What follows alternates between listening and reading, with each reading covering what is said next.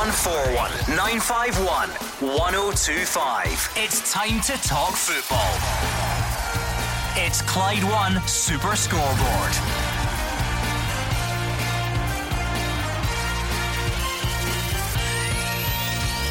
Good evening and welcome to Clyde One Super Scoreboard. Scottish teams learned their European fate after Rangers, Aberdeen and Motherwell made it through in the Europa League. Neil Lennon says he'll turn to a psychologist to help give his players an edge, and lower league teams are told to pay for tests or forfeit Betfred Cup games against top flight opposition. I'm Gordon Duncan. Joining me in the studio tonight is Andy Halliday and Hugh Keevans. Triple congratulations to Aberdeen, Motherwell and Rangers. Tougher days lie ahead for them in Europe, but credit where it's due. Now it's time for localised drama. Celtic are suffering from people deprivation, but they've got a massive incentive to win inside an empty ground tomorrow and go top of the league. Hibs manager Jack Ross is an honours graduate in economics from Heriot-Watt University, so he will know that if Rangers win at Easter Road on Sunday, that's bang on the money as Steven Gerrard's most significant result of the season. All that, Andy, and the sun is shining.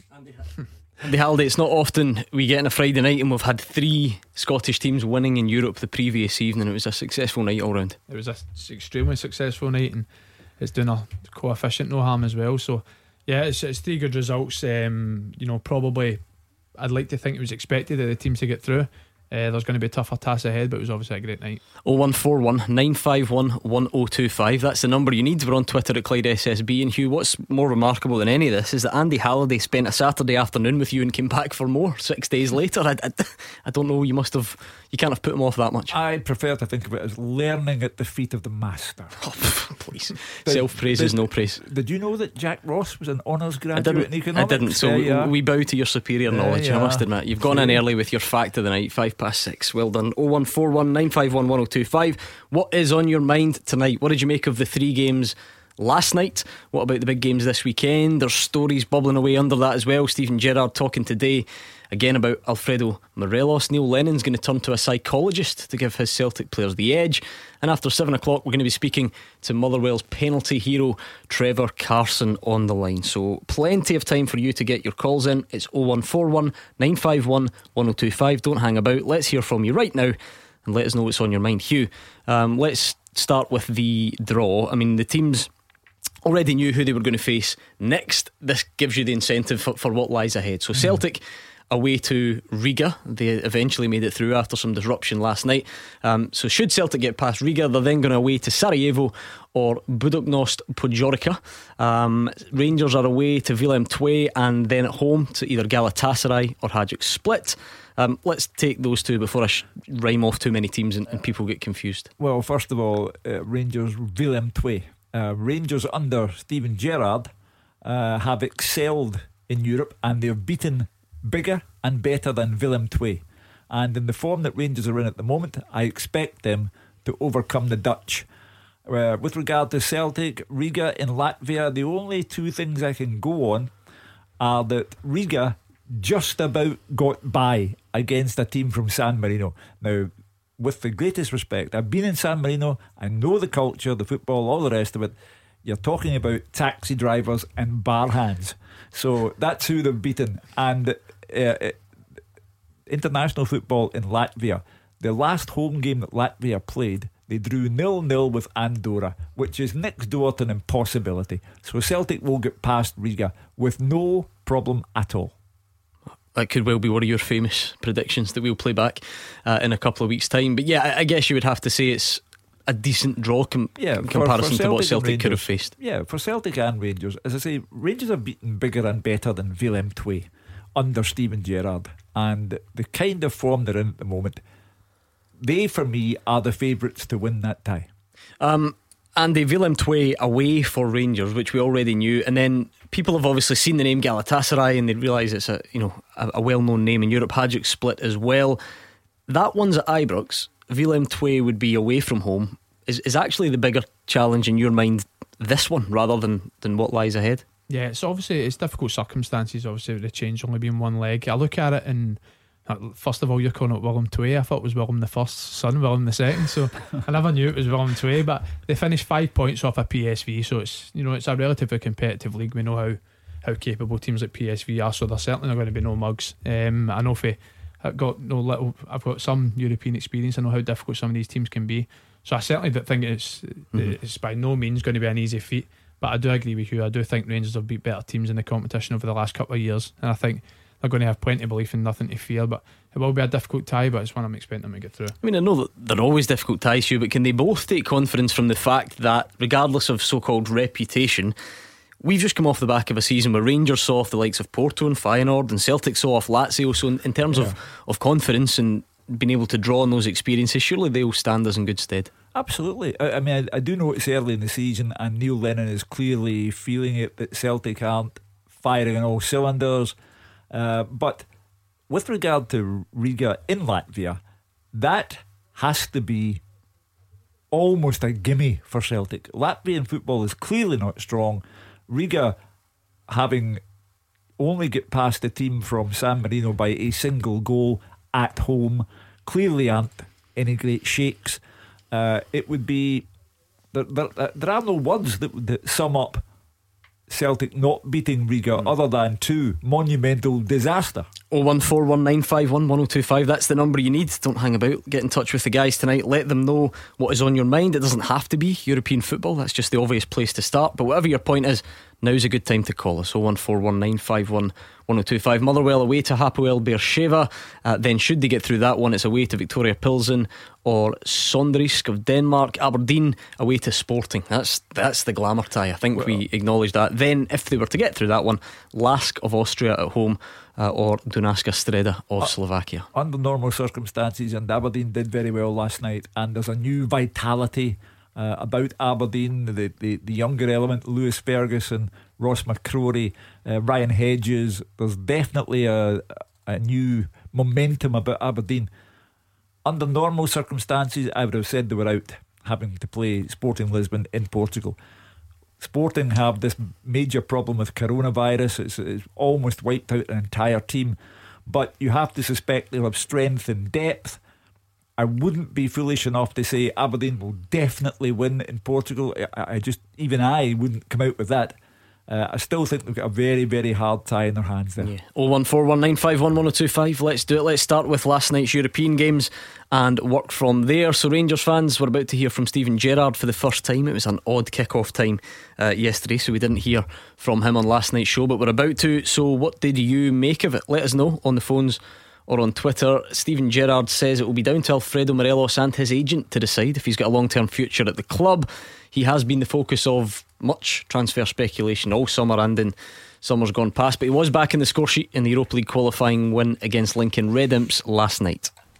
Of course there's a possibility, because no one knows what's going to happen in the coming days, in the coming weeks. I said a few weeks back to the media that you just, in my situation, you take each day as it comes. The good thing is he's playing well, he's in much better shape. He's looking sharper, he's scoring goals, he's looking happy, and we just take it day by day. I think that's a question for Alfredo and his representation to answer rather than myself. But for me, at the moment, he's fit, he's available. It was fantastic to see him pull through, because I'm not talking about any other players, but Alfredo is someone who will put his body on the line for the club. I think he showed that last night by playing with the injury that he sustained at the weekend. He hasn't mentioned it since, so he'll have a rest day today, and then he'll be ready for the weekend. Let's bring in John, who's a Rangers fan, on the line, see what he made of it last night. Hi, John. It was a job well done. Know what I mean? Yep. Job well done. I said that the other day there. They didn't beat them better off chopping it. You know what I mean? At the end of the day, that no disrespect to them, but do you know what I mean? But what I will say is, Greg Stewart, every time that man's come into our park or our part for my team, he's been outstanding. I just don't understand what, I mean, there is players come in, but every time he's come on, he just seems to do a job, and I don't understand what he needs to do to get a game. Well, I suppose there are other guys in there. Andy, what did you make of that performance last night? Yeah, I agree. I think it was a professional job. I'm sure Steven Gerrard and the players won't be glorifying it any more than that. I was never expecting it to be the prettiest game of football in the world. I know what it's like to play in that certain type of pitch, especially when you couple that with 25-degree heat. I think that tying in with that, I thought the first 20-25 minutes the tempo was really slow. I do feel that the pitch probably took a part in that, but I feel once the first goal went in, Rangers done a professional job there hand, and it was obviously very convincing in the end. John's happy with Greg Stewart's contribution, thinks that suggests that we should see a bit more of him. Has he found it difficult to get the game time he would have wanted recently? Yep, and Greg's he's a great trainer. He's someone that works extremely hard, and he's got a very, very cultured left foot. I think he's finding it difficult just now to get in the team. I think it's really important for him when he does get called upon in the minutes like he did last night, that he shows what he's worth, and any further chances he can get to try and impact a game. I just think it's difficult just now with, on one wing he's got Ryan Kent to compete with, and the other one was Yanis Hadji, who Rangers paid 2-3 million quid for in the summer. So I just think it's important for Greg to keep doing well when he does get his chance, and hopefully more chances will come. I don't wish to decry anything that took place last night, but Lincoln Red Imps is one thing. Proper domestic league football here is another thing. And Greg Stewart, to my way of thinking, hasn't ever done enough while in a domestic context. Never seen a great deal of him though, have we really? But Hugh, can I come back in there? Hugh, I'll tell you what, you're completely off the mark there, Hugh. He's not had a chance. Why is he not had a chance? Well, that's the manager's decision, but you don't sit there saying he's not did this and did that. Correct. You come in there and made a statement, and nothing just shot you down in flames. That's a ridiculous statement you come out with there, saying you've not seen enough. I didn't say I hadn't seen enough. You did. He's not done. You said you've not. You said in answer to my question, why is he not getting time? And you said that's up to the manager. Precisely. The manager doesn't think he's good enough to start. End of story. You said he hadn't done enough. How do you know he's not done enough in the Premier League? I said he's there's not done one enough, reason. by the way. And people like you decry people sometimes. And I'll tell you right now, Hugh, that's the worst statement I've heard you come out with. And Andy, sort him out, because tell you what, he's right. Social distance, mate. That's what my players all about. Because I'll tell you what, Hugh, I've never heard you come out with the most ridiculous statement you've John, never seen. I don't like sticking up for Hugh Keevins. It makes me feel a little bit uneasy. But if you think that Hugh Keevins saying he's not quite seen enough from Greg Stewart is the most ridiculous thing he's ever come out with, you've not been listening. Anyway, John wouldn't listen to me if I had the most mind-blowing, wonderful analysis of the game of football in this country and every other country, because John just didn't like me. But I'll go back to the point that Steven Gerrard clearly does not see enough in Greg Stewart to have him come before Alfredo Morelos or Jermaine Defoe or Kemar Roof. If he was doing enough to force his way into the team on a consistent basis, he would be there. John, we just heard some comments there from Steven Gerrard saying, it's going to be down to Alfredo Morelos and his agent to decide if he's got a long-term future at Rangers, because he came back in and scored last night. What do you make of that situation as it stands now? That situation just rolling on and rolling on. Can I come back in quickly, Hugh? I don't like you that much offer to buy you tickets to go to Parkhead because Neil Lennon barred you. I don't like you that much, Hugh. I was going to buy you because you weren't allowed into Parkhead, and I offered to buy you the tickets. I remember that. You were banned. You were banned. That was a long time ago. I know. The ban had been over for long and weary, and people were still going on about it. You deserved it though. I don't even remember what it was, but I know you deserved it. Must have been. I didn't deserve it, and I still don't know why I was banned. But anyway, John, there's no point in me, as I say, I have my theory, and John doesn't like it because it's my theory. 01419511025. Thanks to John. Better split you two up. This is what it's like now, Andy. Well, welcome to my world. I mean, I've been off my fair share of criticism over the years as well. Yeah, what about those comments from Steven Gerrard? Because Alfredo Morelos comes back in, scores 2 again. Ultimately, until the transfer window closes or he goes, you can't blame people for continuing to have this type of speculation. I mean, I got asked about it 2 to 3 months ago, and my response was, it has to be what's best for the player in the club, and in my opinion it had to be resolved as soon as possible. I think we're obviously a couple of months down the line and it doesn't seem any clearer. First and foremost, I want the fully committed, fully healthy Alfredo that I know can bring to the football club. Over the last few weeks especially, it seems as if that commitment's maybe not been there. Steven Gerrard's made some positive comments towards his attitude over the last couple of weeks, so hopefully that's improving. But I think whatever happens, it's important to get it resolved as soon as possible. Does the longer it go on make you think that it's less likely to happen that he moves?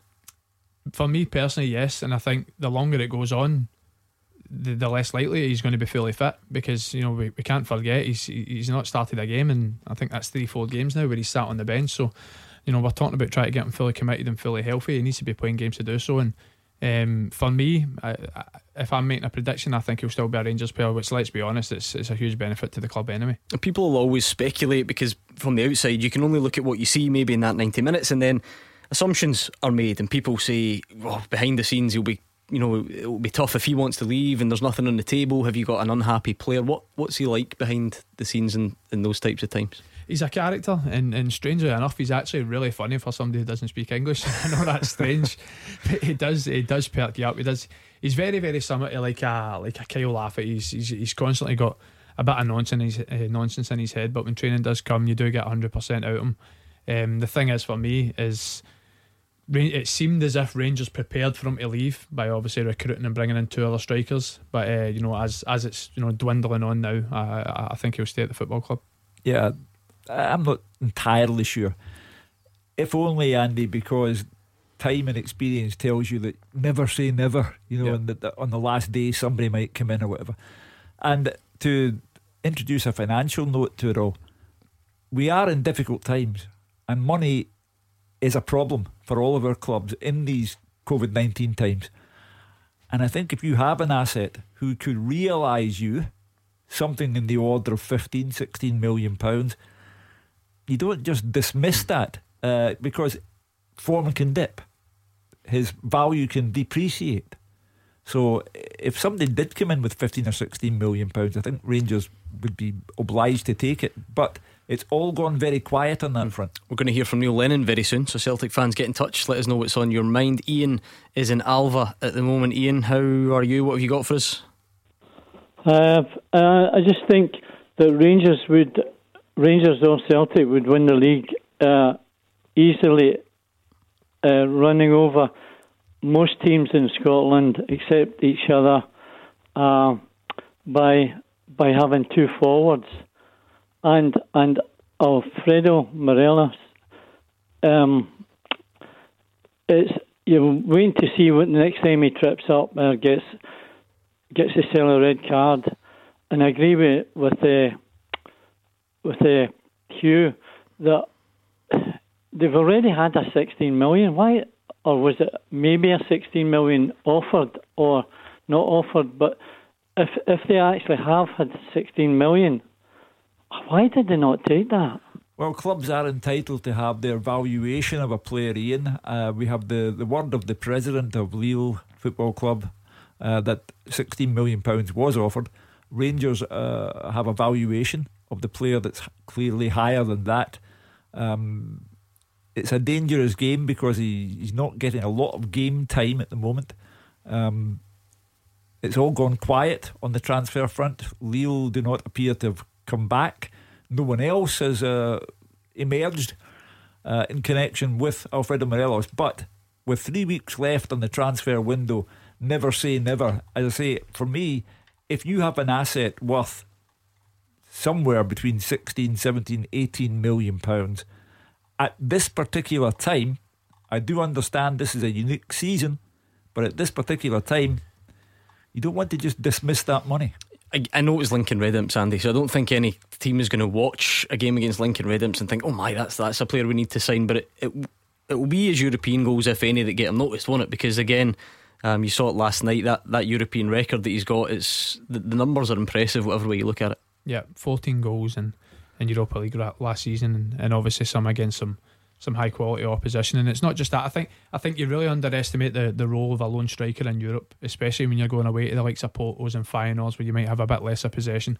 We've seen Scotland do it over the years with a lone striker in the number 9. It's a difficult job, and there's games where he's playing against the likes of physical defenders like Pepe, and there was 90 minutes where he was literally ragdolling centre halves, and it's such a difficult task. And you look at the majority of Rangers' success last year, you have to put a lot of that down to how Alfredo performed in Europe. Let me throw you a curveball.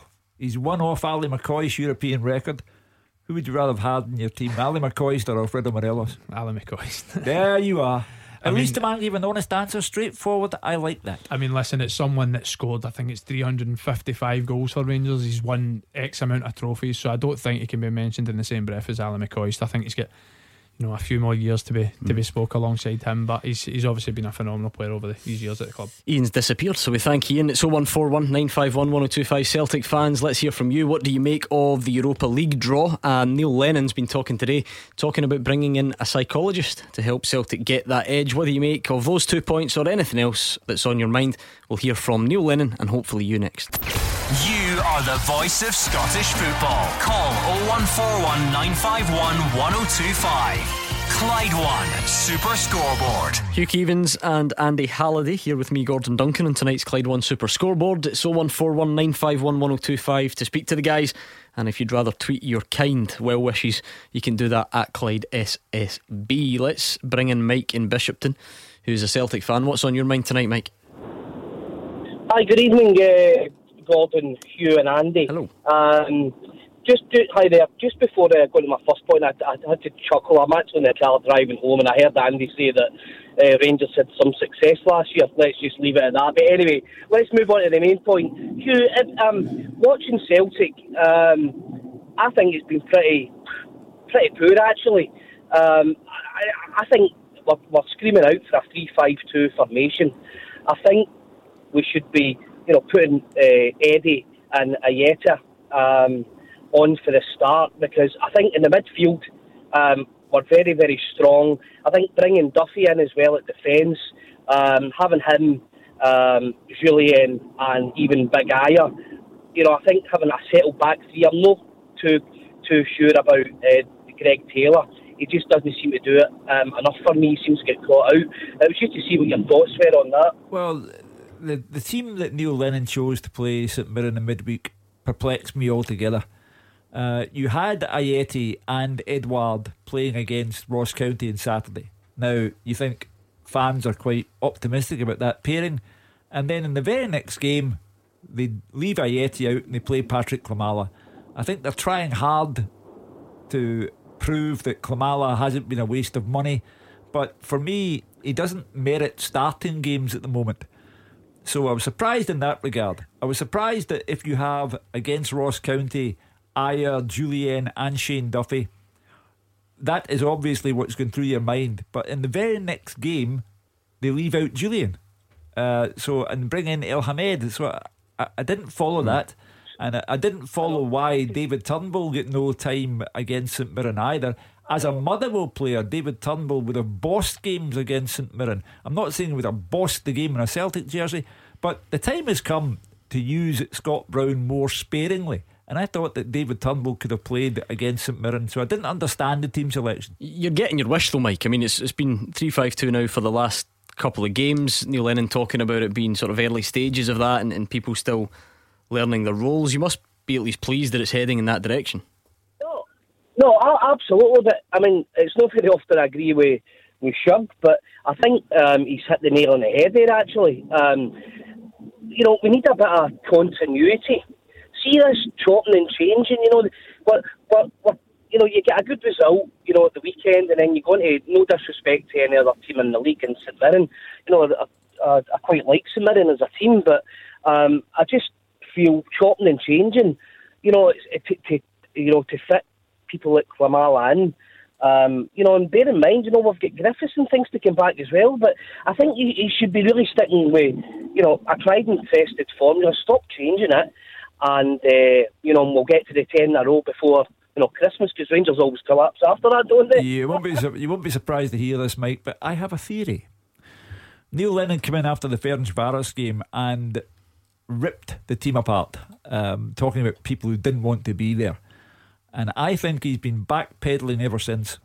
And every Celtic performance is a superlative, magnificent, peerless, this, that, the other. And I think some Celtic fans are saying, well, no, it wasn't. But, he has players there. I thought a steady back three would have been one of his priorities. Ayer, Julian, Shane Duffy.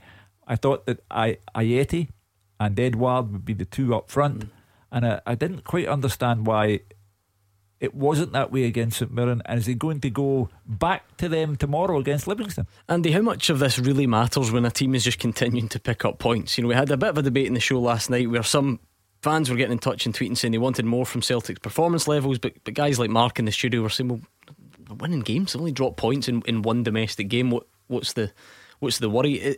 Because expectations are so high in Glasgow, is that a constant battle between results and performances? Yeah, I think there was a caller on Saturday who was a bit concerned about the amount of chances that Celtic conceded against Ross County at the weekend, but they won 5-0. So it's just the nature of the beast at big clubs, and he sounds as if he's a bit frustrated at what the settled front two pairing or back three pairing is going to be throughout the season. I think it's early on in the season. Maybe Neil Lennon doesn't know what his best 11 is. I'm sure when Lee Griffiths comes back, he's going to have a big say in what that front two partnership is. But I think Celtic fans have been coming on here and crying out for two up the top, and they've got that over the last couple of games and they've picked up wins, so it'll be interesting to see what their settled lineup is going on into the season. 0141 951 1025 in the phones at Clyde SSB and Twitter. Thank you to Mike in Bishopton. Keen to get your thoughts on this. Celtic fans, Neil Lennon speaking today. Celtic looking to bring in experts to help the players cope with various types of pressure. It was owner Dermot Desmond talking about struggles mainly in Europe, being on the psychological front. Boss Neil Lennon says it is something that could really help them. You look at this team over the period of time, mentally they're very, very strong, and they've handled big occasions and big moments, very, very well. But we're still looking to try and improve as best we can, and if that means looking at the psychological side of it, then we will. It can be individually or it can be as a group. We're looking at a few sort of scenarios where we may introduce it to the group or we may introduce it to certain individuals. But it's an ongoing process, and it's been something in the offing for over a year now. Spoke to Dermot, spoke to Peter, spoke to the board. We've covered all that aspect from the bosses upstairs. I guess, Hugh, some people maybe, and I don't mean to generalise, but old school might scoff at that and say, why do footballers need? But it's pretty standard in the modern game, you'd imagine. And if Celtic want to turn to some sort of psychological help to give them an edge, what's the problem? If you have dietitians, nutritionists, fitness coaches, you might as well throw in a psychologist. I can understand why players are struggling, not just Celtic players, but players of any club in any country, because the constant playing of football without people being there, for me, is a hollow imitation of the game that we really love, and it must be tough for players. So if they are of a mind to tune in to a psychologist, fine, you might as well try it if you think there is a problem there. What level of that type of input have you had during your career, Andy? Because I know some clubs or some managers will swear by it and some won't touch it. What's your own experience been? Yeah, I've never really had much in terms of dealing with it, but I mean, personally, I can imagine if you're walking in front of 50,000, 60,000 every week, and then the next week you're walking in front of no one, I can imagine there maybe is, a 1-2-3% difference in your motivation going into the game. And I think that's probably just what Neil Lennon's thoughts are going into bringing a psychologist in at Celtic. It's just the marginal gains, but other than that, I've not had too much to deal with it, but I'm sure that's just what he's looking at. So pretty much all the managers you've played under have just kind of left that side of it to them, to their coaching staff, no specialised help. It's more a case of they might bring someone in, but as a player, if you feel as if you have to talk to them, they're there. Optional. They're optional. Sorry, Andy, I can understand why you said about old traditionalists. I mean, in my time, when I came into this business, Jock Stein was the manager of Celtic and Willie Waddle was the manager of Rangers. They were the psychologists. You didn't have to bother with psychologists. They did it. And then it was Jock Wallace, and then it was Billy McNeil who could get everything out of players, and so on and so forth. But in today's world, players are more attuned to it. They don't think of sports psychologists as practitioners of some dark art. They will listen, they will give it house room. So if Neil Lennon thinks it will be a help, then he should try it. Let's bring in Mark in Hamilton and see what's on his mind tonight. Mark, listening to Neil Lennon talking about perhaps bringing in a psychologist either to help the groups or individuals, is that something you'd be on board with as a fan? I don't know about that, Gordon, but if that's where they're going to go, well, that's that. But got a couple of wee points. The first one's about the left back position. Celtic Park, we really need somebody in there ASAP. And no disrespect to the lad that's playing there at the moment, but it's no good enough. running up the park to run 30 yards to run back 30 yards and back. I've never seen the lad go by a defender yet as 1-on-1. Like, all right, he's never done with Tierney, but there's nothing there at all. Absolutely nothing. He gives Celtic the kid. Well, we mentioned in connection with Alfie Doughty at Charlton, and if reports are to be believed, they've had 2 bids turned down. I always come back to it, and I'm not privy to the ins and outs of the transfer negotiations, but how hard can it be to get a player from Charlton Athletic to Celtic? So, poor old Greg Taylor is one of the whipping boys for the Celtic fans who call this programme anyway. But if there is indeed another left-sided player like that required, and you think that Alfie Doughty is the man, how hard can it be to get a player from Charlton? Mark, you mentioned them though when you said he's never going to be another Kieran Tierney, but is that the reality? Is that the shoes that the Celtic fans are expecting Greg Taylor to fill? No, I'm not looking for another Kieran Tierney. What I'm looking for is somebody who shows that he's going to be able to go buy a player, Gordon. It just doesn't look like the kid's even capable of doing that. Too lightweight, and he just every time he gets the ball, I've watched him playing in games at the start of the season. As I say, 20-30 yards and back into the defender again. Just, I really feel as well for him defending the lad as well. It just comes up against somebody really good. I really feel the worst for him. Do you remember the first game of the season, Celtic against Hamilton, and the kind of day that Greg Taylor had then? That's what he's capable of. Yeah, well, he needs to do. I don't know whether it's a position he's playing in here that he can't. I just don't know. Playing in the 3 and the 5, It's hard to say, but what I see the lad anyway, we need cover for him anyway. You know what I mean? If he gets injured anyway. Yeah, no Bolingoli anymore, of course. Andy, does this sum up perhaps the challenge of being in that position at a team like Celtic, who's got all the ball? So even your what we would consider traditional fullbacks are expected to be able to dribble by people and swing crosses in. You talk about the modern fullback, it's a real skill set that they have to have. Yeah, I think especially as a wing back, I think it's a completely different position to play in the back four. First and foremost, he's got no one in front of him, so there's going to be a lot more emphasis in him to be the attacking outlet down the left hand side. I've not seen too much Greg Taylor since Celtic have changed to the 3 at the 5 at the back. I noticed that they played James Forrest there on Saturday. I'm not sure if that's something that Celtic might look to going forward, but there's certainly more an emphasis of you being the attacking outlet when you're playing the back 5. Is that maybe why we could afford to cut him a bit of slack, Mark? He's very much been brought up as a traditional left back, and he's now expected to play higher up, receive the ball in a different position, receive it with no one in front of him, eliminate opposition fullbacks, and deliver that can't come. Well, he's got easily. I can understand. I know where you're coming from, Gordon, but he's still got to be able to do it. If you're putting him in the team, then the manager's shown faith in you. That's what he wants you to do. Yeah, I mean, don't get me wrong, Hugh. That's it. That's the challenge in a nutshell. El Yunusi's there. Celtic do tend to attack more than they defend. Can he afford to be the left wing back, even if it's not familiar to him? Hasn't impressed at all this season, Mohamed El Yunusi. One game, I think he get past marks, but yet to blossom. Much better for his country than he is for his temporary club at the moment.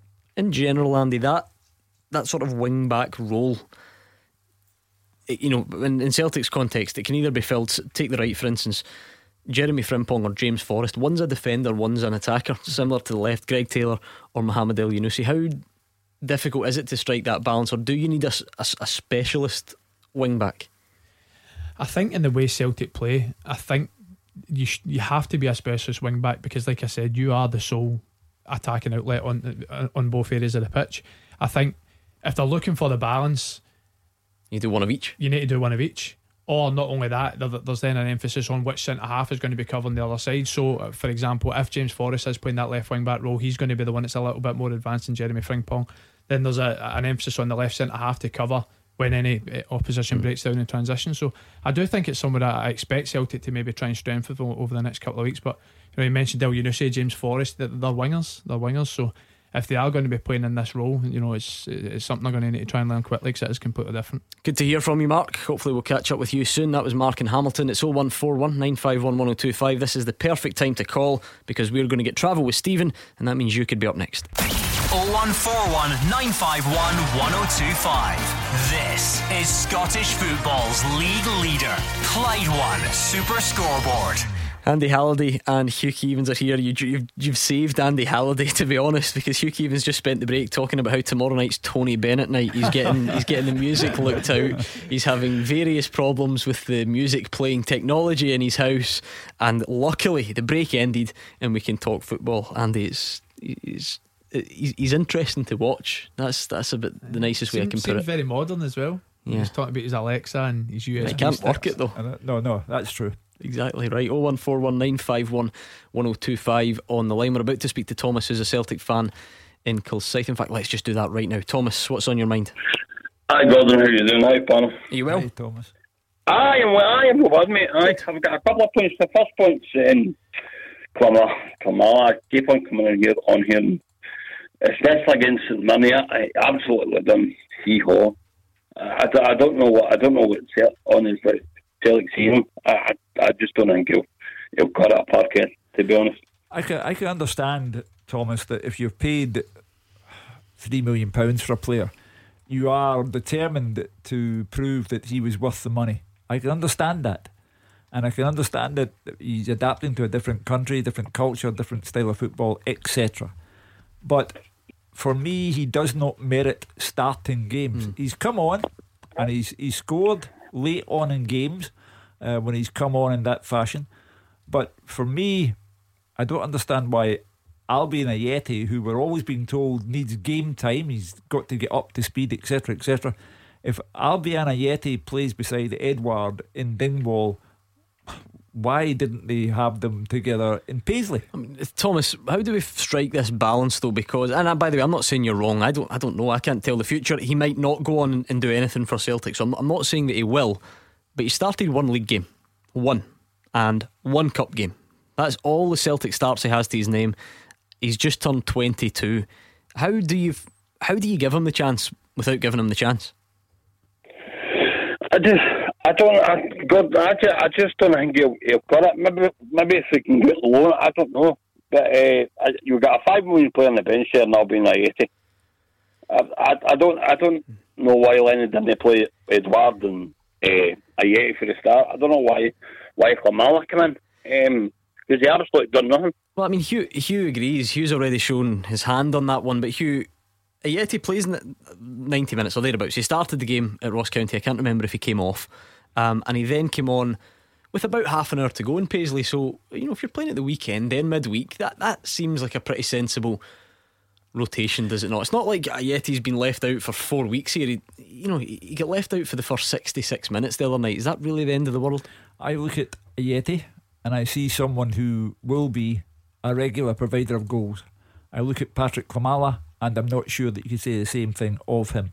I have acknowledged that Klimala has come on late in games and has scored late in games. Did it against Hamilton Accies, did it in Dingwall last weekend.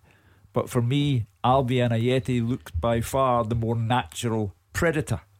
And I just think that if you're going to mention his fitness, then how do you get fitness? You'll need to play him. And if the partnership with Edouard looks promising, then why break it up after one game? Andy, could you scrub out the name Patrick Klimala and just substitute in the name of any number of players who've come to Celtic Rangers in recent seasons and not done it within the first few months? And that's it. That's Glasgow. If you don't hit the ground running straight away, people are on you. Yeah, and Hugh touched on it. He says the change of lifestyle, change of league, change of intensity, change of pace. When you're playing at a club where you're expected to win, score, perform every game, you don't get that luxury of time. And I can't confess to have watched too much of Klimala, but I'd imagine if he started one league game, then Neil Lennon's not seen enough. And listen, the fact of the matter is, he is new to the league, he is new to the club, so maybe time will tell he could improve as a Celtic player. But for now, I'd imagine that I'll be expecting to see quite a lot of Ajeti next to Odsonne Edouard. Yeah, and again, I'm not suggesting or trying to predict that he definitely will go on and be a success, but there have been players who've started slow and then have got to grips with it and have maybe that one moment. Barisic is an obvious example at Rangers. People used to phone and make exactly the same point as Thomas is making, and then something clicked and he got used to it. So again, not saying that's going to happen, but can we ever afford a bit more patience in Glasgow? Yeah, exactly. And listen, I think a full pre-season always helps. That's why I look at the Borna Barisic case when he first came to Rangers. Maybe his consistency level struggled a little bit, but he did miss a full pre-season. You know, Patrick Kamara now has got a full pre-season under his belt with Celtic, so it should certainly be helping him going into the new season to find consistency in goals. But you know, like I said, it's very difficult when you're at a club where you're expected to perform every single game and win to be able to get that luxury of time. What was your other point, Thomas? I'm just cautious that the news is approaching. Aye, but the left back position at Celtic, I know it's no much covered by Greg Taylor. I like Greg Taylor, and I honestly do like him. I liked him when he was at Kilmarnock, and I think he's a right player, but with no any cover, and I think if we're determined to go for another one, and we're obviously heavily linked with Alfie Doughty, I think we should get Doughty in. Hugh, you made the point earlier about what's the hold up. I just wonder if the unique nature of this season is having an impact not only in Celtic but on loads of teams. The fact that we've got ages left of a transfer window. We're in a league that's been up and running for ages. You're dealing with English clubs who've only just got up and running, so they're trying to figure out where they're at. We've shifted our time frames a little bit this season. I wonder if that's having an impact. Yeah, I'm just intrigued by the profile of it all. Celtic, Charlton, the money. Celtic, plenty of money in the bank. Charlton, how long does it take? If you acknowledge, as Thomas has done and before him Mark, that there is a need for cover, if nothing else, then I'm not advocating that Peter Law will go out and pay daft money for everybody and anybody, but either sign them or look elsewhere. How long does it take to get a player from Charlton? Do you feel like that's a market that Celtic and Rangers are dipping into a bit more often at the moment? Andy, Rangers had the obvious one with Joe Aribo. Celtic are looking at Alfie Doughty. There's been a couple from Preston linked with either Celtic and Rangers. Kind of championship players coming to the last year of their contract. Do you think that's becoming quite a familiar market? Yeah, and I've played in their leagues. I know there is good players, but when you compare it with the tradition and the history of the old firm clubs up here, there's only going to be one club that the teams are going to want to play for. So I'm sure if Celtic do end up going in for the boy at Charlton, I'm sure his head will be turned. Alright, Thomas, we'll leave it there. Thanks as always for speaking to us. Hopefully we'll catch up with you soon. That takes us up nicely to time for this. Beat the Pundit with the Scottish Sun. For the best football news and opinion online, thescottishsun.co.uk/football. Now, Hugh Keevins, will we have a Beat the Pundit debut for Andy Halliday after 7 o'clock? Andy might not even know what Beat the Pundit is, but he's about to find out. It's your chance to come on here, get one over on Andy Halliday or get one over on Hugh Keevins and walk away with a signed ball. It's that simple. You do need to call before 7 o'clock though. 0141 951 1025. Who was the man who got Amde Faye in last weekend's quiz in the programme? Cassius Halliday. I am the greatest, he said at quizzes. He had 45 minutes to do that one. He's only got 30 seconds this time, and the pressure's going to be on. Beat the Pundits next. Call us before 7. Tackle the headlines. 0141 951 1025. Clyde One Super Scoreboard. Hugh Keevins is in the building. Andy Halliday is alongside him, and they're both waiting for you to get in touch. 0141 951 1025. What did you make of the European victories last night for Rangers, Aberdeen or Motherwell? Celtic fans, Neil Lennon is of course looking ahead to the European draw. He's talking about bringing a psychologist in to help his players. So any of the above topics, keep the calls coming. And after we do this, we're going to hear from Motherwell's penalty hero Trevor Carson. He's going to join us live in the show. There can't be many keepers who've gone out and saved 3 in a row to kick off a penalty shootout. So we'll do that in just a second, but important business first. Beat the Pundit with the Scottish Sun. For the best football news and opinion online, thescottishsun.co.uk/football. It is Beat the Pundit time. We've spent the last couple of minutes briefing Andy Halliday on what might lie ahead. I've got the coin though, so it might not be Andy, it might be Hugh Keevins. Let's bring in Macaulay in Greenock. I've also spent the last 4 minutes telling myself not to ask you if you're home alone. Macaulay, on you go. You've been through that many times, haven't you? I know, I'm ashamed of myself. Like, I was biting my lip. I tried not to. It was just too good an opportunity. Who would you rather? Right, I know you're a Rangers fan, Macaulay. Does that mean you don't want to embarrass Andy Halliday, or you would like to embarrass Hugh Keevins instead? What's your thought process? No, I think I'd quite like to take on Andy Halliday because I'd like to see the reaction on his podcast that he does as well. I think I'd like to see the boys' reaction to him getting beat, so I'd like to take on Andy. Well, the thing is, he's never played before, and yeah, he likes his trivia, but you never know, on the spot could be a bit different. I'll toss the coin anyway. Heads, it's Hugh. Tails, it's Andy. No bother. And it's tails, it's Andy Halliday up against Macaulay from Greenock. His heart just sank. There is another way I would have put that if it wasn't a family show, but we'll stick with heart sank. Right, Andy, here's the deal. I'll give you something else to listen to for 30 seconds or so while Macaulay does his questions, alright? No problem. Great. He's given us the symbol, so we're good to go. Macaulay, 30 seconds on the clock. You're up against Andy. You can pass. Here is your chance to beat the pundit. Are you ready? Yeah, on go. Let's do it. Who scored Rangers' first goal last night? James Tavernier. Which club did Mark Viduka leave Celtic for? Leeds. Who left Barcelona for Real Madrid in 2000? Figo. Who did Motherwell defeat last night? Coleraine. Who was the Kilmarnock manager in 2018? Steve Clark. Who scored the winner in the 2014 World Cup final? Pass. Okay. Let's bring in Andy Halliday. Andy, can you hear us? I can now, yeah. And you've got no idea if Macaulay got none or 9. Right. I'm not giving anything I'll tell away. myself 7 to beat. Are you ready? Same set of questions to you. Yes? Yep. Let's do it. Who scored Rangers' first goal last night? James Tavernier.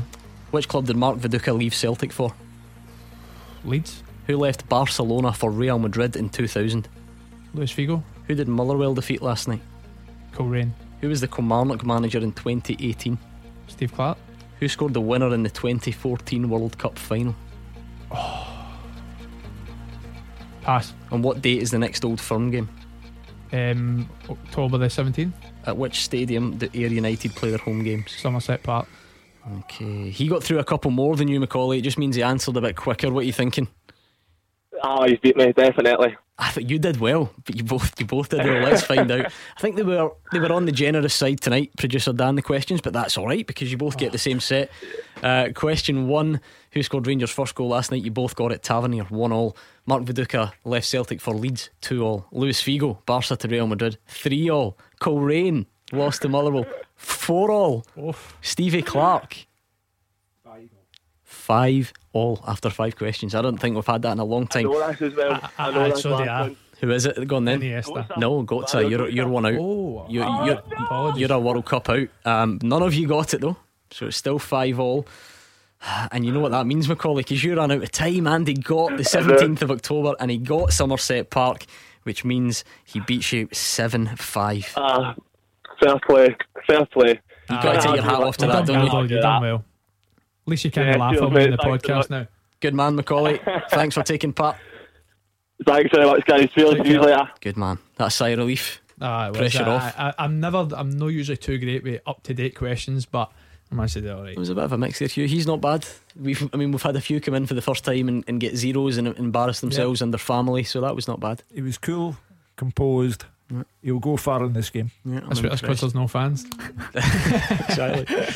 I was looking at the last couple. Well, you couldn't have got a 10 anyway because you got one wrong, but there was a couple. I think the next two were decent as well. I won't give it away in case producer Dan wants to use that question again. Anyway, 01419511025. That is the number you need to get in touch tonight. If you would rather tweet, you can do that as well, and you'll find us at Clyde SSB. It was a big European night for the Scottish clubs last night. It's not often we come in on a Friday and we can say that we had not one, not two, but 3 European victories for Scottish clubs in Europe. Rangers got us off and running over in Gibraltar, Aberdeen with a 2-0 win, and the most dramatic, nerve-wracking of them all, trust me, was Motherwell's penalty shootout victory against Coleraine. Now I'm delighted to say that Motherwell's man of the moment, goalkeeper Trevor Carson, joins us on the line. Trevor, how are you? Yeah, not too bad, thank you. Thanks for having me on. No, thanks for joining us. I think everybody probably wants to talk to you today after last night. You managed to calm down a little bit, come down off cloud 9. How would you sum up your feelings after what you achieved last night? Yeah, it was a complete buzz after the game, and a bit of a come down today. But yeah, it's just, I think it's over sense and feelings relief today. Just to get through it, and we knew it wasn't going to be pretty, but we sort of made it hard for ourselves. But the motto all week was, get, at all costs, just get the job done, and we're just delighted to be in the next round. So for anyone who's not seen it, Motherwell, I don't know what on earth you were doing with your time last night, and you should be ashamed of yourself, but for anyone who's not seen it, Lang and Watt put Motherwell 2-0 up, cruising. Kilrain pull one back, Bevis McGabby gets sent off, 2-2, heads to extra time, then heads to penalties. Up steps Trevor and saves the first 3 Kilrain penalties in a row. Motherwell score theirs, and in the end they go through. Trevor, what's the sort of thought process going into that? I know a lot of research is done now, and goalkeeping coaches might tell you, what to expect from different penalty takers. Was any of that going on, or was it all instinct? Yeah, of course, Hinchy's brilliant and stuff like that, prepping you with stood at the side of the pitch and went through them. But if I told you my strategy, you probably wouldn't believe it. The first penalty went to my right just on instinct, really, but I've actually sort of jarred my shoulder a little bit, and I thought to myself it was my right shoulder, so I thought to myself I have to dive left next because my right shoulder's in agony. So that's the God's honest truth. Brilliant. So next one went to my left, and then the third one I played with a big lad, Gareth Conaghy, who hit it, and I knew centre back, he's going to stick the foot behind it, so I sort of just stood up and reacted late to it. So yeah, listen, I was just fortunate on the evening it was me, and just happy to play my part. I love that, Hugh. So he knew the first one, does the job, his shoulder's sore, so he has to go the other way, and then he knew the third one as well. I want to know why, Trevor, he didn't save the 2 that were regulation time. Well, I wouldn't be getting all these plaudits with it. I would be boring. So listen, I've faced 6 penalties. I've faced 6 penalties in open play this season and haven't saved one. So if you were a gambling man, you certainly wouldn't have backed me in the shootout. But fortunately, from what I gather, the floodlights weren't the best in Kilrain. Does that come into play? The floodlights, the pitch, it was just, it was everything. It was just everything we expected, to be fair. Going to, no disrespect, like a lower ranked team, and it was always going to be a tough night. It was a banana. It was a no-win situation for us, and it was a dim night up in Kilrain, and to win 2-0 so comfortable, and then just sort of, as I say, we're relieved to get the job done, but when we look back on it, we'll definitely take lessons from it and how to manage games, and hopefully learn from it. I know you'll have had various points along your comeback, Trevor, that people will ask you this about, looking back and everything you've been through, but this must be another one for people who've forgotten the story. I mean, between your illness, the deep vein thrombosis, and then you come back and find that Mark Gillespie in form, am I right in saying you were out of the Motherwell team for 20 months? Yeah, 20 months between my last game for Motherwell, and my first one this season. So listen, it was a long time. It was mentally really tough, and there was a lot of down moments, and but nights like last night are why you stay focused and keep believing, and it makes up for them them moments where I was sat in my bum and last season. So it's great. It's something I'll probably look back with more when I finish, and look back on a European night and saving 3 penalties. It's something I'll cherish forever. Yeah, are you the type that allows yourself those brief moments of reflection? Because I know some guys don't, but to think of everything you have been through and to then make such an impact on a European night, I mean, that must be hugely satisfying for you. Oh, it definitely is. I'm not one, I don't take praise very well, but definitely you do sit and when my granddad tells me he's proud of me, stuff like that. He's not one for sentiment, but when he says that last night on the phone, it does mean a lot, and it hits home, the magnitude of last night, because I think it's as far as we've got, Motherwell have got in this competition. So not just individually, personally, as a club last night, it was a massive night, and it's just great to be a part of it, and continue the adventure in Europe. As you know, Trevor, you get no time to rest on your laurels in this game. It's Pittodrie on Sunday against an Aberdeen team who are buoyant after their European result. Yeah, definitely. We're going up there, they're in form, and it's going to be a really tough game. We need to start getting points on the board. As I say, we're not where we want to be in the league, but that's 3 wins in 4 now, so hopefully performance-wise, I haven't been great the last few games, but we're picking up wins, so it's a nice habit to have, and hopefully we'll go up there. I think bar Rangers and Celtic in this league, any team you play, you set out to win the game, and hopefully that'll be the end goal, and it'll give us confidence going into the European game next week again. But the league's our bread and butter, and it's a massive game for us on Sunday. What did the manager say to you at that brief interval between 90 minutes ending and extra time starting, Trevor? Because it would be very easy to panic. I was panicking watching it, if I'm being honest. You go down to 10 men, that instantly makes it feel like you're then the underdogs, if you like. I think most neutrals watching would expect Coleraine to kick on. What was the main message? To be fair, I think he picked up in maybe the last 2 or 3 minutes after they equalised before extra time, and he said that, you know, he had sensed they'd gone, they were settling for penalties, and, you know, and they actually were in the end, they were slowing play down, and, you know, so he sort of put the belief in us, you know, we'll get one more chance, and we certainly weren't holding out for penalties. That wasn't his message, but you know, it was just you know, he said what had gone, you know, just forget about it and go out and, you know, dig in the next half an hour, and our fitness levels, you know, we're full time, they're part time, and our fitness levels will see us through. And I think in the end they did, you know, this, you know, to hold out with 10 men for half an hour is, you know, credit to the boys. So as I say, the motto all week was, you know, whatever it takes, get in the next round. It was never going to be easy, and thankfully we got the job done. And it must be really difficult because you do have Aberdeen, so I'm sure you've not really turned attentions yet, but before you know it, you're off to Israel to take on Apoel Beersheva. You now know even what lies in front of that, Victoria Pilsen or Sondrisk of Denmark. Is there a belief that you can go? I mean, you'll surely go to Israel as fairly sizable underdogs. Is there a belief that you can go there and cause a shock?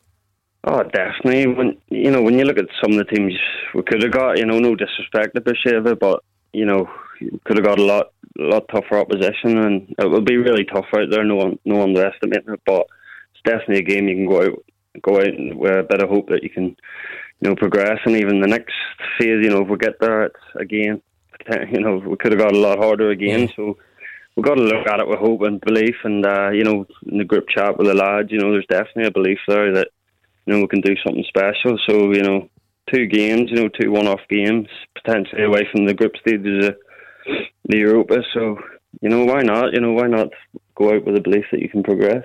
Trevor, good man. We'll let you go nice that shoulder. Thanks for joining us tonight.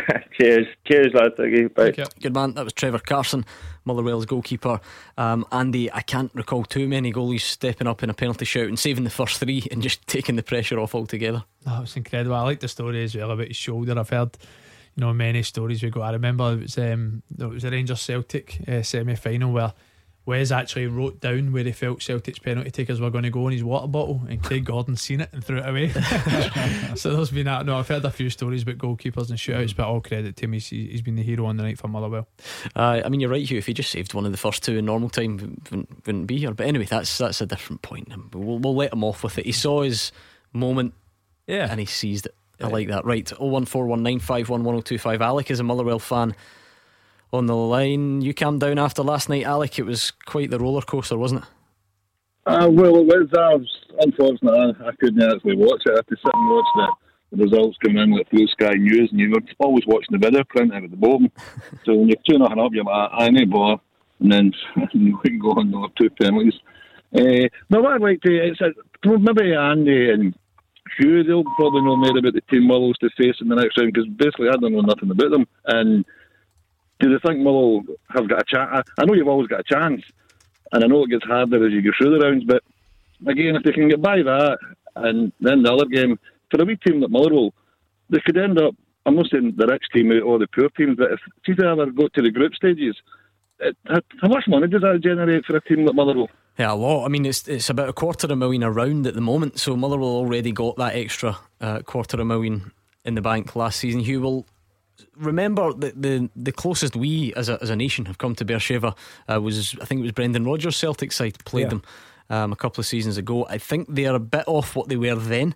They finished 4th in the Israeli Premier League last season, a good distance off Maccabi Tel Aviv, it must be said. So I don't think that takes away from the fact that they would still go in as favourites. But as Trevor said, at this stage you end up comparing it to what you could have got, and it could have been so much worse. Sure, but I would still have to counsel Alec and Trevor and everyone else against being overconfident here. Hapoel Beersheva will be a considerable upgrade on Glentoran and Coleraine, and it's a long journey. They do have a long European history, like everyone else, some good, some bad, but Motherwell will be underdogs, and one man's opinion, be very, very lucky to survive. We'll dig into it closer to the time, and we usually get sort of local experts on or whatever to give us a proper inside track. Andy, the only thing that you can go on sort of at the moment is how they get there. You always do that. Who did they beat and how convincing was it? They sort of scraped through against Albanian opposition at Beersheva. Again, I'm not wanting to draw too many conclusions from that, but it doesn't seem like they're firing on all cylinders so far. Yeah, you take that into account.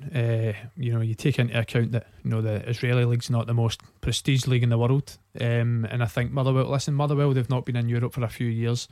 Like Trevor said on the phone, that they were obviously the heavy favourites to beat Coleraine. It was just the most important thing for them to get through no matter what. Now they're the underdog, and I feel as if this is where the one-legged tie helps clubs like Motherwell in this situation. They're going into the game as underdogs, they're away from home, but I do feel this one-legged 90-minute tie can obviously help, and they'll be going into the belief that they can obviously cause an upset. It's fast and furious though, Alec, isn't it? Because Aberdeen at the weekend, I think Alan Campbell limped off last night, which I'm sure will concern you. Just on that man that we just heard from, Trevor Carson, what do you make of that? 3 penalty saves. Absolutely superb. I mean, you said yourself what the guy's been through in the last 20 months. He must have thought at some point about a year ago he was never going to get back in the team with the way Mark Gillespie was playing that, and then the doors opened up for him. Absolutely superb. I'm totally chuffed for the guy. Totally chuffed, because a couple of weeks ago I come on and I'd said about Mull no winning again with Stephen Robinson be under pressure. I take all that back now, because I think maybe not turned the corner, but I think they're vastly improved. Yeah, Hugh, we love a good story, don't we? Aside from anything else, deep vein thrombosis. Yeah. Trevor Carson, he was flying. Remember, there was it a bid from Celtic. He then is struck down with that, which is pretty serious. Obviously, misses a lot of football. All of a sudden, Mark Gillespie arrives. He can't get in. He's gone from being, the top dog to not even being able to get any football. 20 months he's waited for a chance to get back, and then he goes and does that. For any sports person to be 1 year and 8 months out of their sport, it must play amazing games with your mind, if nothing else. So to have the mental fortitude to come back after that, and to be directly responsible for putting Motherwell into the next round against Hapoel Beersheva, he must be a very happy man. Always speaks very emotionally about his granddad back in Northern Ireland, and he knows how much it means to the family. So you can only applaud him. Let's bring in Hayden, who's also a Motherwell fan from Paisley. Hayden, were you aboard the roller coaster last night? Did you manage to see it, or were you just catching up with it second hand? Yeah, no, I seen it on the BBC app. So it's quite a game. Yeah, what was it? What happened exactly, Hayden, in your mind? Because it was proper comfortable in the first half, and then anything but from there on in. I mean, I noticed that I was kind of expecting you. Hayden's line's not great. I'll get producer Dan to speak to him. I'll tell you what, we'll take a break and we'll try and get Hayden after these. Taking your calls on Scottish football. 0141 951 1025. This is Clyde One Super Scoreboard. Hugh Keevins and Andy Halliday are here. I think we got cut off with Hayden, that his line wasn't great just before the break. Let's see if we can bring him back. Hi, Hayden. Hi guys, how you doing? Right, got you loud and clear. On you go. Yeah, so I was just saying, I mean, I don't know when it was all going kind of well up until they changed the shape midway through the second half. A 4-3-3, 3-5-2, and it just kind of seemed to go wrong from there. But I mean, the guys were getting quite a lot of stick on the Motherwell forums, and I was expecting you to be a wee bit more critical, but I think we actually done not too bad. I mean, we were playing 12 men because that referee was last night. I mean, it was never a penalty, and I don't think Mugabe should have got sent off because the double jeopardy rule's gone now. So I mean, I don't understand how it was a red card if it was a penalty. Well, the sort of detail of the rule though is that it's only if you make a genuine attempt to get the ball, and the problem being then if you are penalised, not saying it was right, I tend to agree with you, but it was for a shove in the back, Andy, so that's still, that the double jeopardy, if you like, does still count, because that would never be considered a genuine attempt to get the ball. Has that been a frustrating one for players to get used to? Or is it better now? No, these types of rules have been changed quite a few times over the years now. I look at the handball rule as well. I still find it difficult to understand how, if the ball strikes a defender's arm in a certain situation, it's not a foul. But if the ball touches an attacker's arm in any situation, it's always a foul. So these rules, it's even though they constantly get changed and the criteria gets read out, it still always seems like a grey area. So but listen, I take the caller's point, and the thing is with Motherwell, it's they're not full of confidence right now. They're not in domestically, they're not where they want to be. But I think the most important thing for them and the nation, and obviously the coefficient as well, is they got through it all costs and they managed to do that. Yeah, that's the thing. Hugh Hayden saying he expected us to be more critical. It's not that we're not being. Yeah, the second half was really poor and threw away a comfortable winning position. But as Andy says, this is a team that's bottom of the Premiership. They have no European pedigree, so it's almost like any win's a good win and you just take it and you move on. There's one outstanding story involving this tie, and that's Trevor Carson, and that's what we've highlighted. And Motherwell, I wouldn't have given you 2 bob for their chances when the score went to 2-2, but again Trevor Carson enlightened us and said that Stephen Robinson could tell that Coleraine were struggling, and we're quite happy to play out time until we got to penalty kicks. I've been perfectly honest. I don't think Motherwell will go any further. I don't think they'll survive Israel. As I say, it's a long journey. The conditions won't be what they're used to, and although Hapoel are not what they once were, they're a serious upgrade on Glentoran and Coleraine, and Motherwell have struggled to get past Coleraine. So Hayden, not being critical of Motherwell over last night, praising Trevor Carson, but I think you're done now. Hayden, do you share his pessimism? I always try and be hopeful, but I think he's probably right. It's a bit worrying as well about Alan Campbell getting up as well last night, because I've seen that we just signed Robin Crawford for Livingston. So we're pretty low in midfield numbers now, so hopefully that's not a bad one, because we've lost Liam Donnelly for a while, so after it being a pretty strong position for us, we're a bit thin in the ground now. Absolutely right, Hayden, good to speak to you. Hopefully we'll catch up with you soon, maybe in the build up or the aftermath of that Beersheva game. You take care. What I haven't done is given you 2 your teaser yet, because we're a little bit running behind. I must say it's been a very busy show. What I'm going to do is I'm just going to chop this teaser in half and just make it a bit easier for you. So we're looking for, and it's Stevie who sent it in. Thanks a lot to Stevie. Fulltime at Clyde1.com if you want to hear your question used on the show.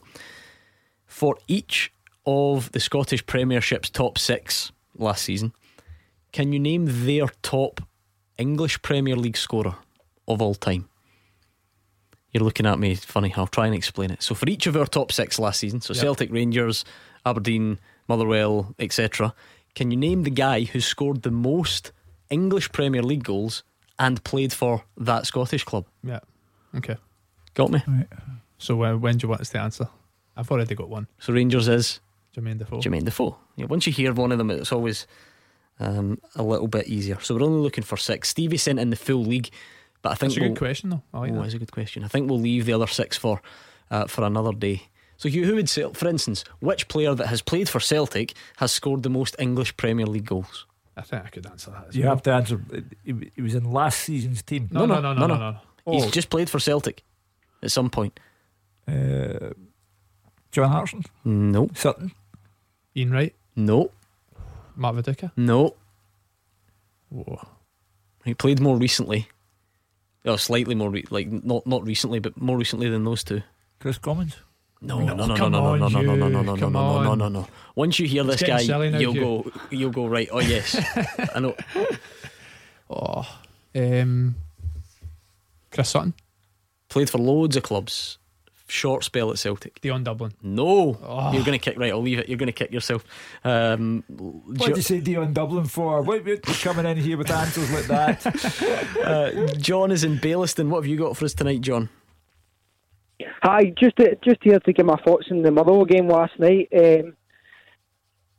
I was pretty embarrassed with the performance last night, to be honest. I feel the game should have been finished at half time and it was dragged out, and I felt the substitutions were a bit laughable, to be honest, as well. I feel bringing on young boys in a game like this, and how important it is to the club. We've never been this far in Europe before. I thought we could have been a bit more smart with our substitutions last night. I just want to. Yeah, I mean, hear what you think about the game last night. Andy, as well. give us that psychological side of it, right? Because we always hear this, and it can verge on being a bit of a cliche, talking about going to a difficult pitch, difficult surroundings, not what you're used to, being the favourites in Europe. How tricky can those ties be? What's it like to be a part of? I think the Motherwell players and staff will be going into the game knowing it's not going to be the prettiest game of football they've ever played, but knowing that the result is paramount. So I'm sure, after an extremely comfortable first half and then obviously a disappointing second half, I think the overwhelming feeling will be relief. But I think the most important thing is, for a club that's not been in Europe for a few years, the most important thing was getting their name in the hat for the next round. And I know the callers obviously frustrated with the second half performance, but the most important thing was they obviously got through and won the game. Do you feel that though? I mean, from your own experience, you'll have been and played in some of these games where you're overwhelmed. And the difference, I suppose, for Rangers being you're always favourites, Motherwell aren't. But when you go to these places, does it feel like you're on to a bit of a hiding to nothing at times? I can take an example. We played Fraserburgh in the Scottish Cup. I think it was 3-4 years ago, and we've went. The pitch is about 15 feet wide. It's about 25 feet long. It's the smallest pitch I've ever seen. There's rabbit holes. There's, you can't even see the lines in the sidelines, and you can't win. You can't win if you win 4-0 and you play well. You've done your job. If you win 2-0, which we did on the day, I think maybe 3-0, and didn't perform, you're going to get criticism. So, it might have played into the Motherwell players' minds last night, but like I said, I think they're probably relieved that they got through in the end, but they're obviously delighted that they managed to do so. I'm sure Andy Haldy doesn't think that Fraserburgh's a European away day, by the way. He was just it nearly so is. I'm giving an example. It nearly is. John, what about Trevor Carson? How can we go any further without talking about him? Outstanding. He was the saviour last night. I thought he had a great game all round, and the penalty shootout, it just proved how good a goalie he really is. He's an international goalkeeper, that's his job obviously, but I thought he was outstanding last night. Big moment for him though, John. I'm not sure anyone ever questioned him as a goalie, but we spoke to him about it. They're out for 20 months. Mark Gillespie comes in and does so well that he gets a move to Newcastle and made his Newcastle debut the other night there. So I think this was a big statement from Trevor Carson to show that he's very much back. 100%. Obviously he was put under a lot of pressure with Gillespie, because Gillespie came in, never done a thing wrong in my opinion, and Carson never done anything either really, obviously, to lose his place. It was a bad injury. It was a shame for him, but he's came back in, and I really don't think he's done anything wrong since he's came back in. We've lost a top goalkeeper, but I still feel we've got a good goalkeeper at the club as well. So yeah, I still feel we've got a very good number one goalkeeper. Hugh Keevins has already got you written off, John. He doesn't even think you should board the plane to Israel. Is he wrong? Sorry? Hugh Keevins has already got the team written off. He says no chance against Beersheva. What do you think? I think that's laughable. I think if you look at some of the performances that we've had, okay, well, maybe not got the results that we wanted, but I think the majority of performances have been pretty good. We're trying to play a different style of football where we were maybe 2 seasons ago, where we were just putting the ball up.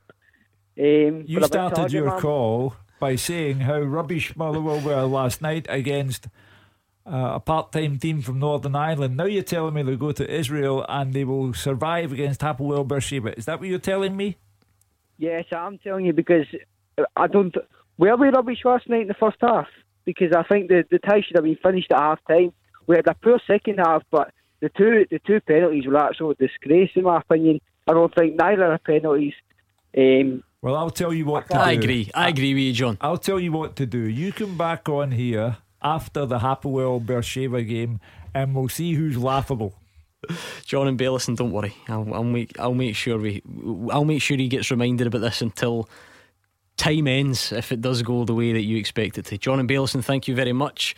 Let's hear from Derek McInnes. A great win for Aberdeen last night. He's excited at the thought of heading to Portugal to take on Sporting after their win last night. He's disappointed that fans won't be there, but he's determined to make them proud. We said before the game, we spoke to the players often enough about it. We want to experience that. It's just a real shame that we can't experience a full house out there and plenty of supporters, and it's a real shame our supporters can't travel, because that clearly would be a game that would the appetite, and plenty would make that journey. But we know who we represent when we go over there. We'll try and put in a performance that gives us a chance, and certainly the form the team are in, it will give us a chance. So really pleased with tonight's efforts. What about Aberdeen last night, Hugh Keevins? They are in a really good place at the moment. Is it 6 wins in a row? First time they've done that in a long time. We spoke earlier in the week about, would it benefit us, the fact that these qualifiers, which usually come in July, have actually fallen in September, and Aberdeen have had a bit of domestic football under their belts. It certainly looked that way. To go over there and get a 2-0 win and move on is quite impressive. When you consider the whole COVID-19 business that they got themselves embroiled in, their own fault, but they got themselves embroiled in it after the first day of the season, to where they are now, I put it down to good management on Derek McInnes's part. I think he's steered the club through a very difficult time. I think he's made the best transfer for his club in Ross McCrory from Rangers to Aberdeen, and I think there's a vitality about them now with Ryan Hedges, Lewis Ferguson, Ross McCrory. We've got a good goalkeeper, which always helps.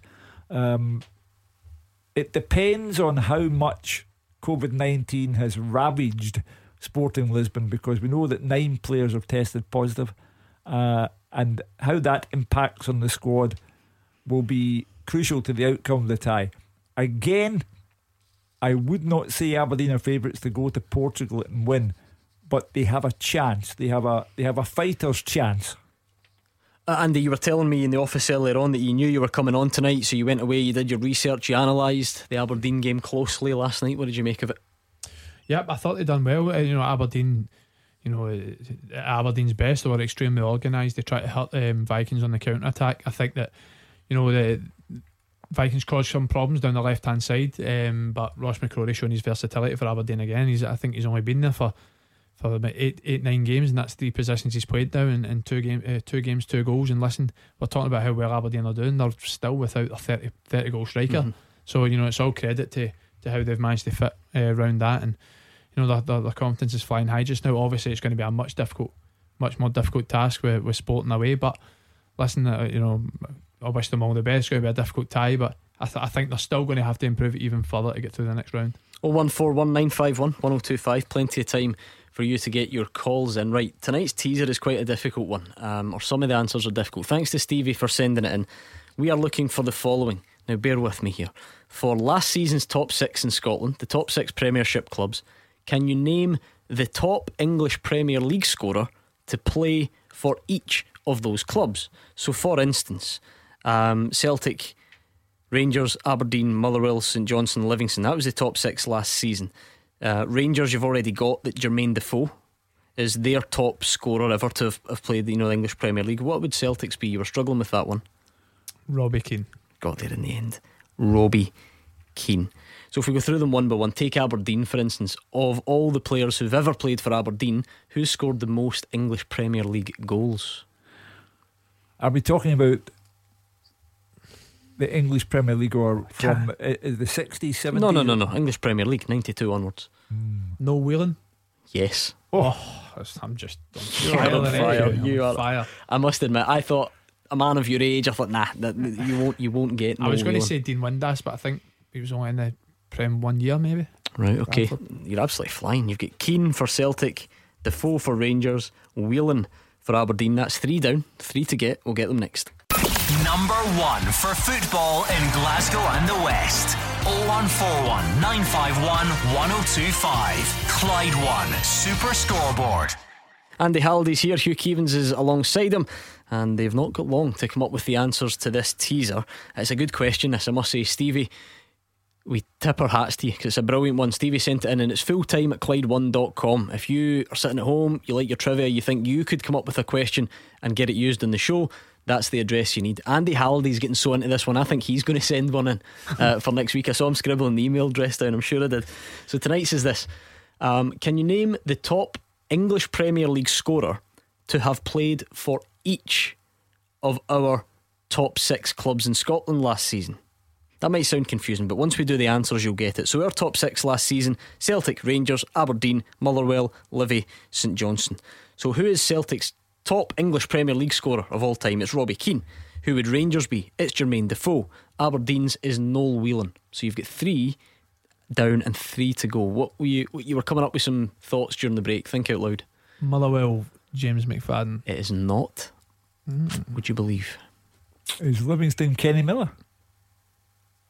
No. Do you know what I love Robert about this? Snodgrass. See the 3 that you've got left. They're going to blow your mind because they're just going to tie you in knots. It's not Snodgrass either. No. It's like, do you know what? Honestly, it's a great question. It really is. You should see some of the ones for the other, because I've got a list of Scottish clubs here, but I had to cut it at top 6 because we were running out of time. So don't worry, we might hear the remainder of that question another time. Graham Dons? No.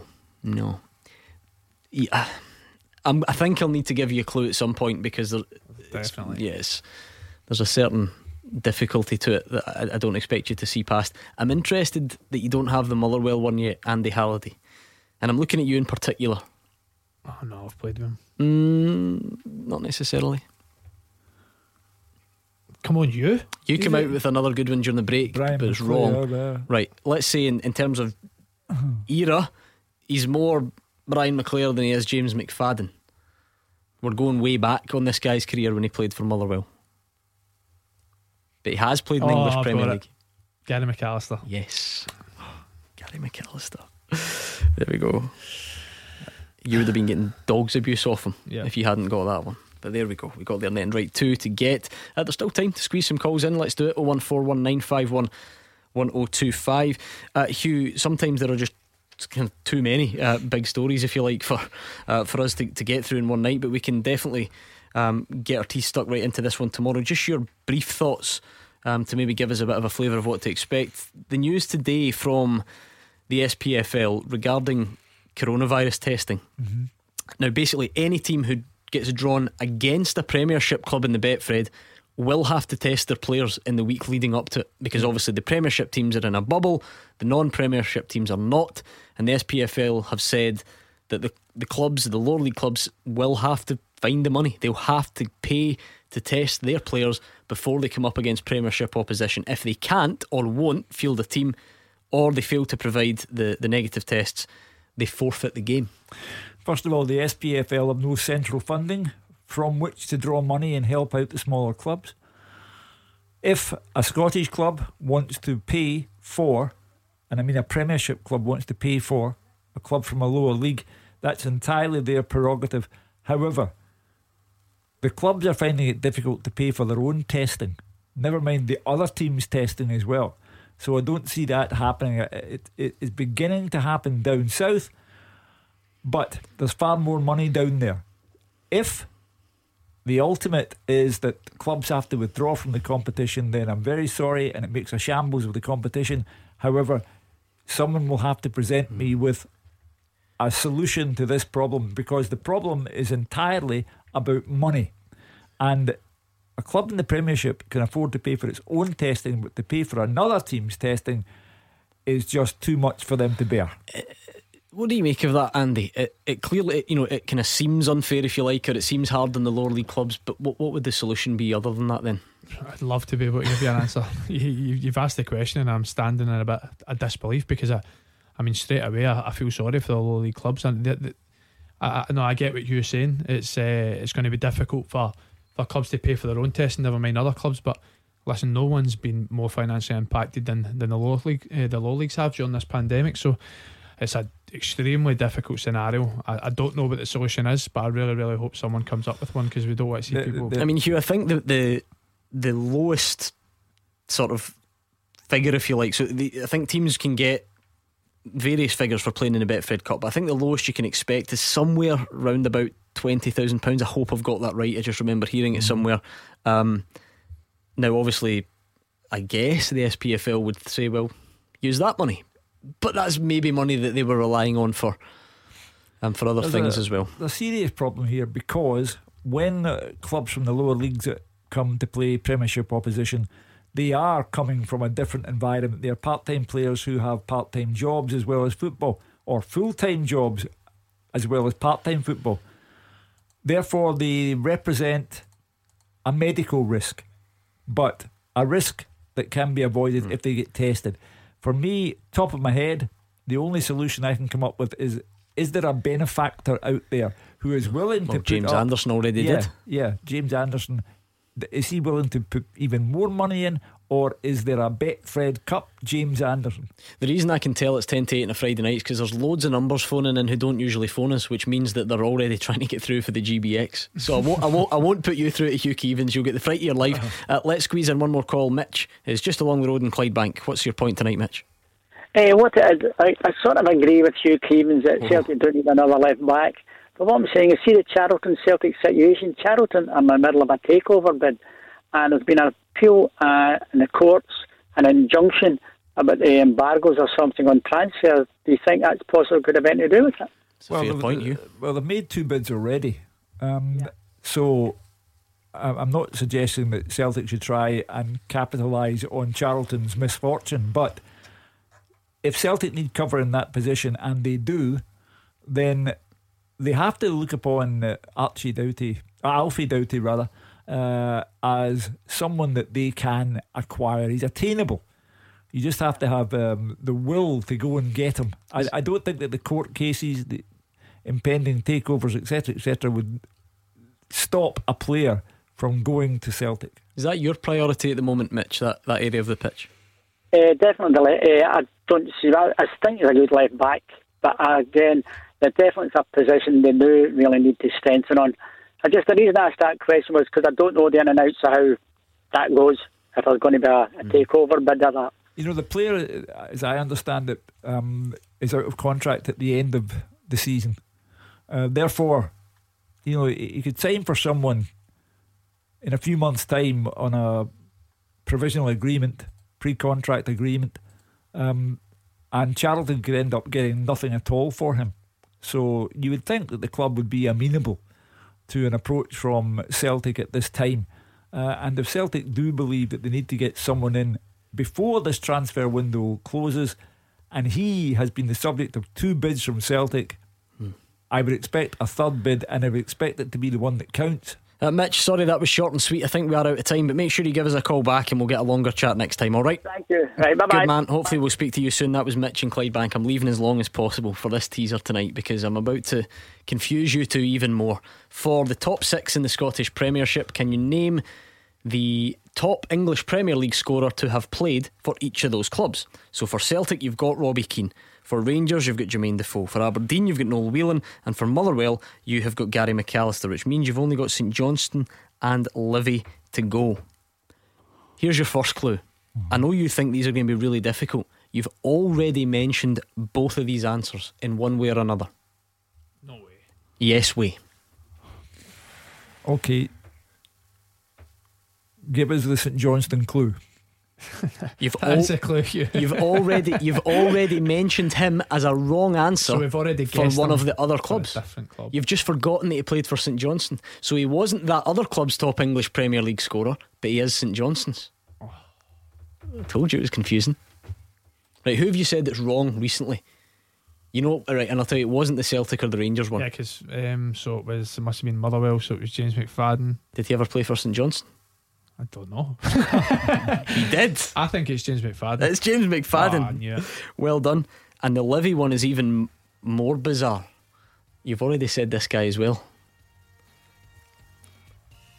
But this guy, now I'm really going to give it away. This guy wasn't an incorrect answer for another club. He was the correct answer. So quickly rhyme off the other names that you've got. Noel Whelan. Yes. There we go. It's Noel Whelan again. I honestly completely forgot he played for Livingston. There you go, we got it in the end. That was former Hugh, Livingston. you done well there, Hugh. He's a team player. Oh, I see. Been on the programme 2 minutes and he's coming in here. He was very nearly missing the start of the programme, and I was hoping he would miss the start so that I could say he got here later than some of his tackles. He planned that line all night, and he's eventually. Gordon, you need to get a Tony Bennett question from that. He squeezed it in at 5-2. Right, thank you, Andy Halliday and Hugh Keevins. We're back. It's 2 o'clock tomorrow. So much to get through. Thank you for joining us tonight. We'll do it again tomorrow afternoon. GBX Friday's up next. You can properly get your weekend started. Hugh's off to listen to Tony Bennett. George is up next.